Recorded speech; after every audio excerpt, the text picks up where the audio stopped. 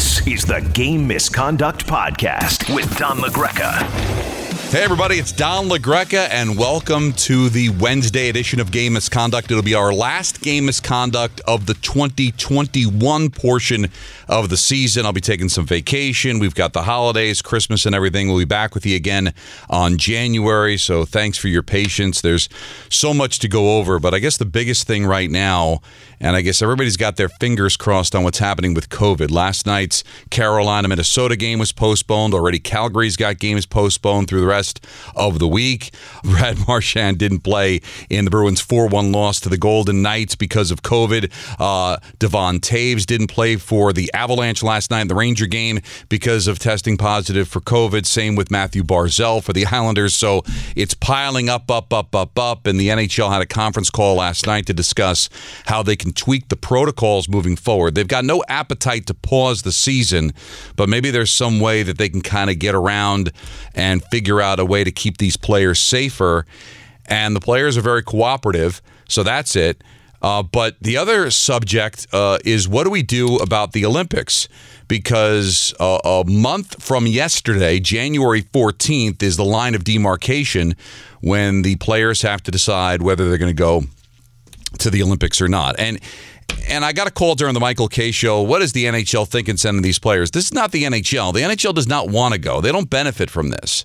The games are going to be at 1 o'clock in the morning. They're pausing their season for over 3 weeks, but they want to have cooperation with the Players Association. The players want to go. They don't want to have a revolt. Guys like Alexander Ovechkin bailing so he can represent Russia.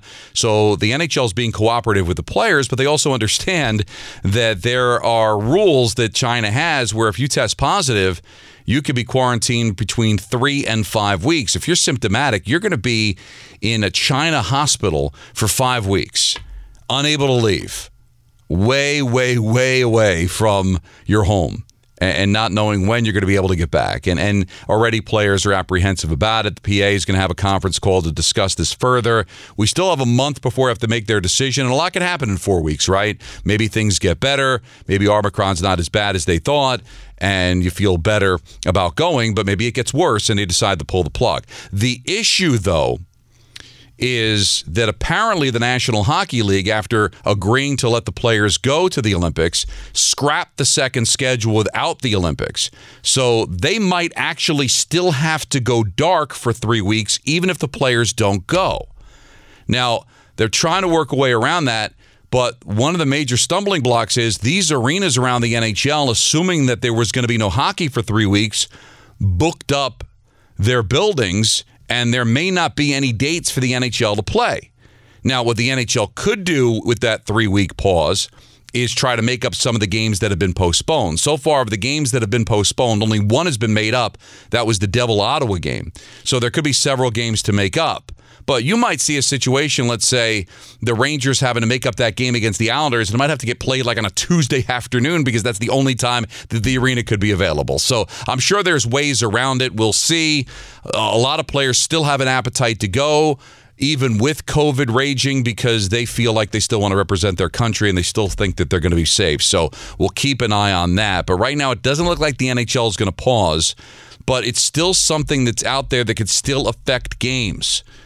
And you don't want the season to be compromised because of what's been happening with, like, say, the Islanders, who played a lot of games with a lot of players out and have suffered catastrophic losses to where they're at the bottom of the division trying to dig out of it and may run out of time. I mean, last night they lost to Detroit after they looked like they were gaining some traction. You know, you're telling me Matthew Barzal wouldn't have helped in a 2-1 loss in regulation? So you don't want to have that happen either.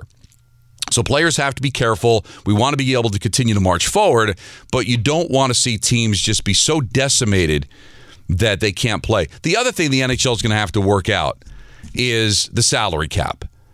You know, you don't want teams playing shorthanded where they can't call players up from the minor leagues or can't make transactions because they're strapped for cash. You've got to be able to be flexible with the salary cap to allow teams to be able to field or ice a team and allow them to be able to make transaction calls, players up, and not have to worry about the salary cap. I don't know how you do that. Smarter minds than me are going to have to try to figure that out. but you've got to find a way. You do not want to have a team be shorthanded. You saw it happen in the NBA last night with the Nets having to play a game against the Toronto Raptors with just 8 players. The NHL wants to try to avoid that as well. So we got that out of the way. We mentioned the Golden Knights with a 4-1 win over the Bruins. I picked Vegas to win the Pacific Division. And you look at what Calgary's going through with COVID. And you look at Edmonton now in free fall with 6 consecutive losses, all in regulation, by the way. And whether Anaheim can sustain being in first place, boy, it looks like this could be Vegas' divisional win. And let's not forget, they played a lot of time without Pacioretty. Pacioretty's back. He's playing well. He had a couple of goals last night. So I'm liking my pick of the Golden Knights to win the Pacific Division as they beat the Bruins by the final score of 4-1. So that was a big win for Vegas. I'll get a chance to see them live. I'll be calling the Golden Knights game against the Rangers at Madison Square Garden coming up on Friday. Lightning, they get Joseph the score in overtime to beat the Kings by the final score of 3-2. So the Lightning moving up the standings. What happened to the Panthers? They get crushed by the Senators 8-2. Is there a bigger enigma in the league than Ottawa? Honestly. I mean, sometimes they just like they're dead as a doornail. They had to go through COVID, games postponed, and then they turn around and go to Florida to beat the Panthers by the final score of 8-2. Just a shocking development there as Tkachuk gets his 12th goal of the season, and he scores on the power play. Same with Paul as well, and they roll with the big 8-goal barrage as they win and try to keep their head afloat there in the Atlantic Division. I got a tweet not too long ago about what's going to happen with Tippett in Edmonton and what's going to happen with Ruff in New Jersey. Well, New Jersey's just a mess now. 2 wins in their last 10. They lost 3 in a row. Flyers are starting to find some traction here as they pick up another win. Starting to look good. Cam Atkinson with the hat trick. They just dismantle the Devils 6-1. Devils now 10-12-5. So when you think about it, you played 27 games and only won 10 of them. So New Jersey in a bit of trouble. Montreal, mark my words, they're going to end up being the worst team in the league. Arizona is right now, but Montreal just can't score. They're a mess. Penguins beat them 5-2. 5 different goal scorers for the Penguins in that one. Red Wings with a 2-1 win over the Islanders. I told you about no Matthew Barzal, so the Red Wings able to take advantage there. Rasmussen gets the game-winning goal at 12:55 of period number 3 to snap the 1-1 tie. Sabres with a 4-2 win over the Winnipeg Jets. Winnipeg also a bit of an enigma there. Can't lose at home to Buffalo. The Blues double up the Stars 4-1. Talk about enigmas. Dallas had an 8-game winning streak. Now they've lost 4 in a row. And you take a look at that Central Division, and you better be careful. Minnesota is legit. Nashville is playing tremendous hockey. And Colorado, who won again last night against the Rangers 4-2, Dallas might be in a little bit of trouble here. They got to be able to find somewhere to go. And I didn't get a chance to talk about it. Ben Bishop announced his retirement for the National Hockey League, had an emotional press conference, and he was a heck of a player, and sad to see him leave the league. The Avalanche with the 4-2 win over the Rangers. And the big talk around the Blue Shirts is going to be now 6-7-1 against teams with a winning record.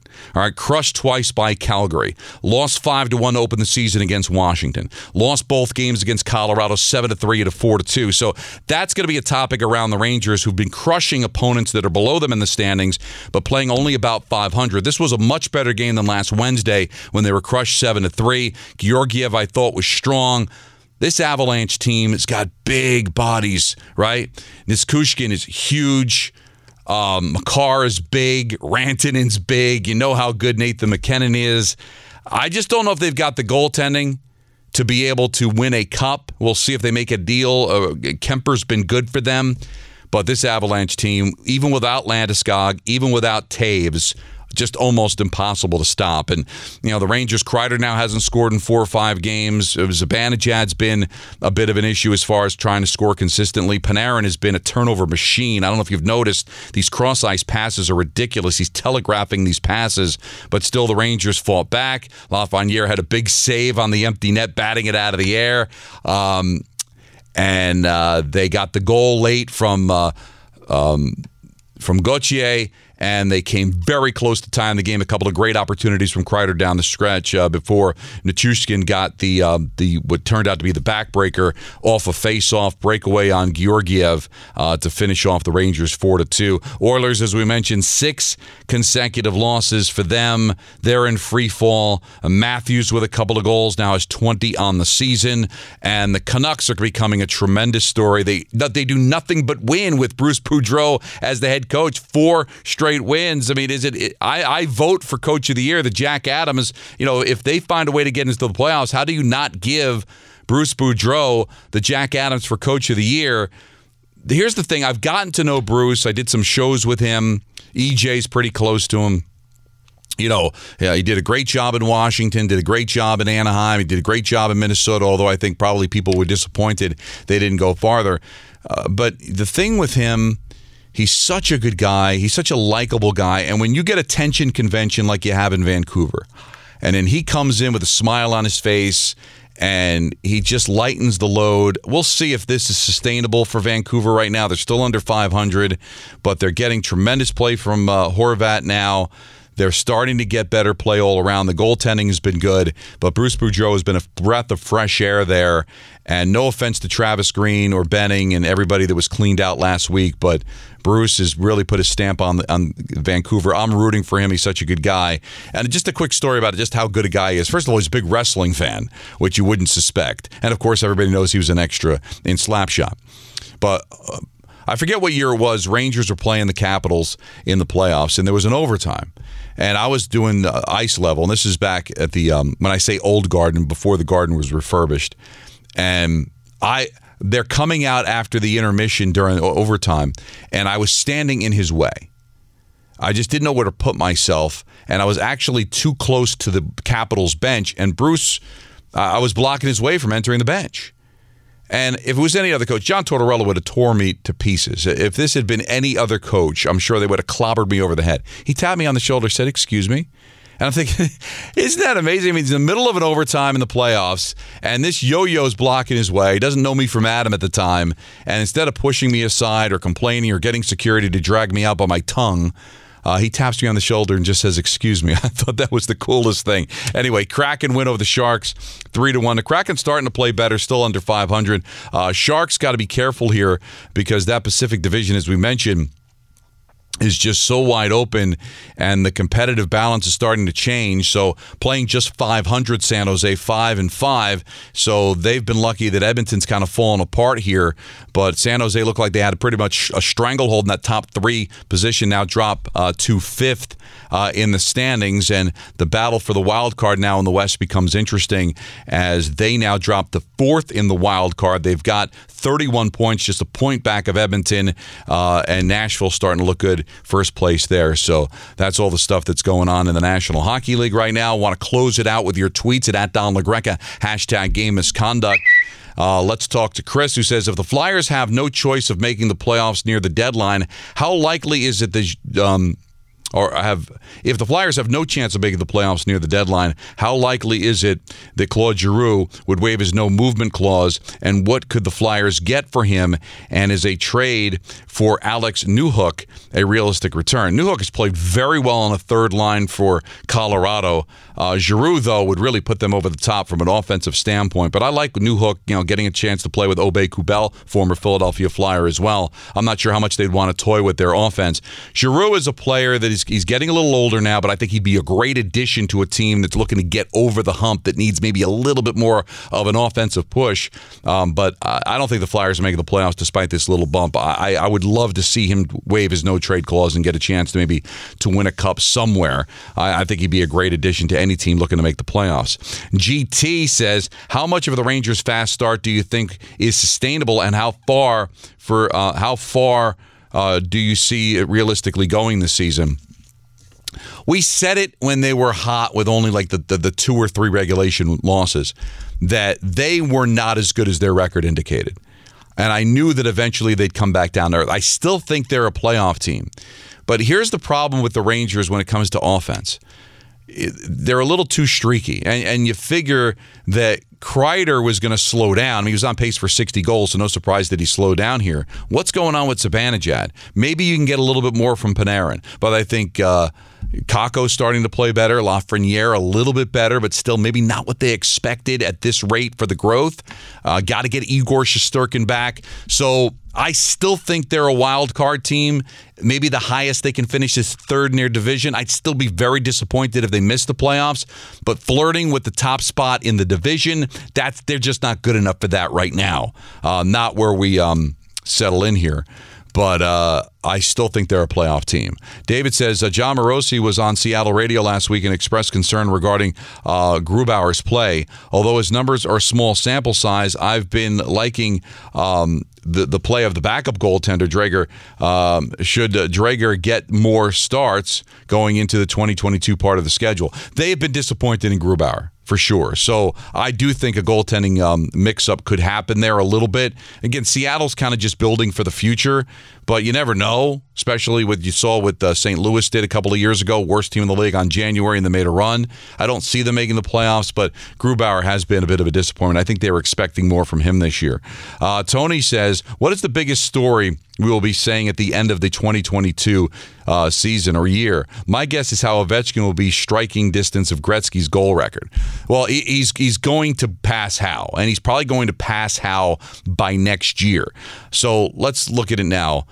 Let's say he finishes somewhere in the neighborhood of 780 at the end of this season, which I guess are 775. That means sometime probably in the middle of next year, he is going to pass Howe for second all time. That'll still put him like 94, 93 goals away from Gretzky.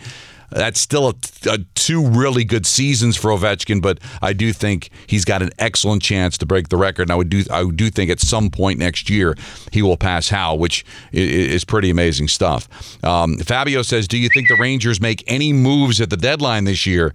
Do they add a right winger? Do they make a big splash? Is Nemeth on the block?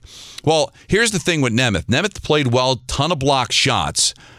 Now, Hayek is back, and I think he played well in the two games that he played against Nashville and last night against Colorado, even though they both came in losses. So you do have that spare defenseman. Jared Tenorti, I don't think has a future here. Lundqvist certainly does.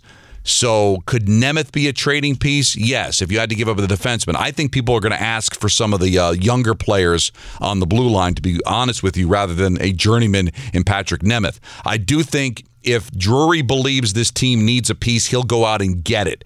A right winger is certainly somebody you'd love to be able to get so Kreider can play a more natural position. I do think they will make a deal. I do. I won't guarantee it. I'm not sure who ends up moving, but they do have some young players that just are landlocked by where the Rangers are. There's some cap relief the Rangers are looking for. Obviously, Eichel wasn't somebody you're looking at. Could a Kessel be somebody they go after? Are you willing to do that? Arizona's going to be selling off pieces for sure. Is Phil Kessel somebody that you want to add? That would really certainly help from a power play perspective and certainly help with some goal scoring. Could be a fun trading deadline. Yankee Penguin says, hi, Don. Where do you think Andrei Vasilevsky will rank amongst all-time goalies when it's all said and done? Happy holidays. Well, you're talking about a guy who's going to win a couple of Vezinas by the time his career is over. He's got a couple of Stanley Cups. I mean, he puts him right in the conversation. Now, from an all-time stat perspective, he's probably in the Marc-Andre Fleury conversation. Maybe he passes Lundqvist because he would have more cups, but he is right there in the conversation. I think he's better than Jonathan Quick, who's got a couple of Stanley Cup championships under his belt. So I think when it's all said and done, Vasilevsky is going to be in the conversation as one of the great goaltenders of his generation. So underappreciated because he's been on such great teams, because they're so loaded there in Tampa. And he doesn't jump to mind as a guy that's stealing a lot of cups, but still outstanding player. JJ says, hey, Don, can you give us a quick top 5 of the best NHL dynasties of all time? I would say had to win at least 3 cups in a short amount of time. Well, right off the top of my head, you look at those 70 Canadian teams were just unbelievable. Probably the greatest hockey ever played. Early 70s, you look at that dynasty team of the Islanders, were absolutely terrific. The Edmonton team that won 3 championships in 5 years and probably should have won 4, if not for the huge mistake that you saw Lowe have on defense against the Calgary Flames. But certainly the Edmonton Oilers would have to be up there. When you look at the recent teams, because we can go back into the original 6 era and kind of takes the fun out of it, right? Because Montreal just had so many great teams. But when you talk about the 3, that eliminates Pittsburgh's 2 runs. That the Devils, they had 3 cups in an 8-9 year span. Chicago Blackhawks, same thing. So if you wanted to go into the modern era, you probably would have to talk about. So let's take it over the last 30 or so years or 40 or so years. Let's go last 50 because including Montreal. Montreal will be number 1 in the 70s. Number 2 would be the Islanders of the 80s. Number 3 would be Edmonton of the 80s. And then I would probably go Blackhawks and Devils as 4 and 5 because they did win the 3 cups in that span of time. So just off the top of my head, and if you're upset with me, at Don LaGreca, hashtag game misconduct to show your displeasure. All right, this is a lot of fun. Again, it's hectic. It's crazy with the schedule. I'm going to be hosting for Michael solo, so I have a lot of time during the day to prepare for a podcast. I'm not going to be able to do it when I'm on vacation, so I figure let's just have one big show here to kind of wrap up the 21 portion of the season. So I will be tweeting, letting you know exactly when after the first of the year we'll be back. Obviously, if there's a big story, if the league pauses, we'll have updates along the way, but let's just settle it in for here, and we'll do more coming up in January. You guys make an effort to listen to this podcast, and I really, really appreciate it. So best of the holidays to everybody. Have a great and healthy new year. Try to keep away from COVID. Try to stay healthy. We want you back for 2022. It's going to be a great second half of the season. Should be a lot of fun.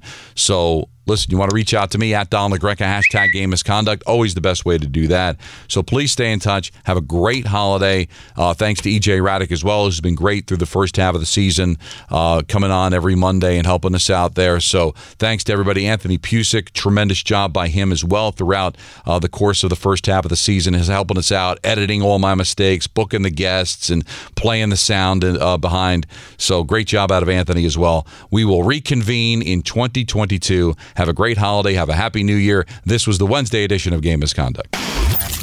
This is the Game Misconduct Podcast with Don LaGreca.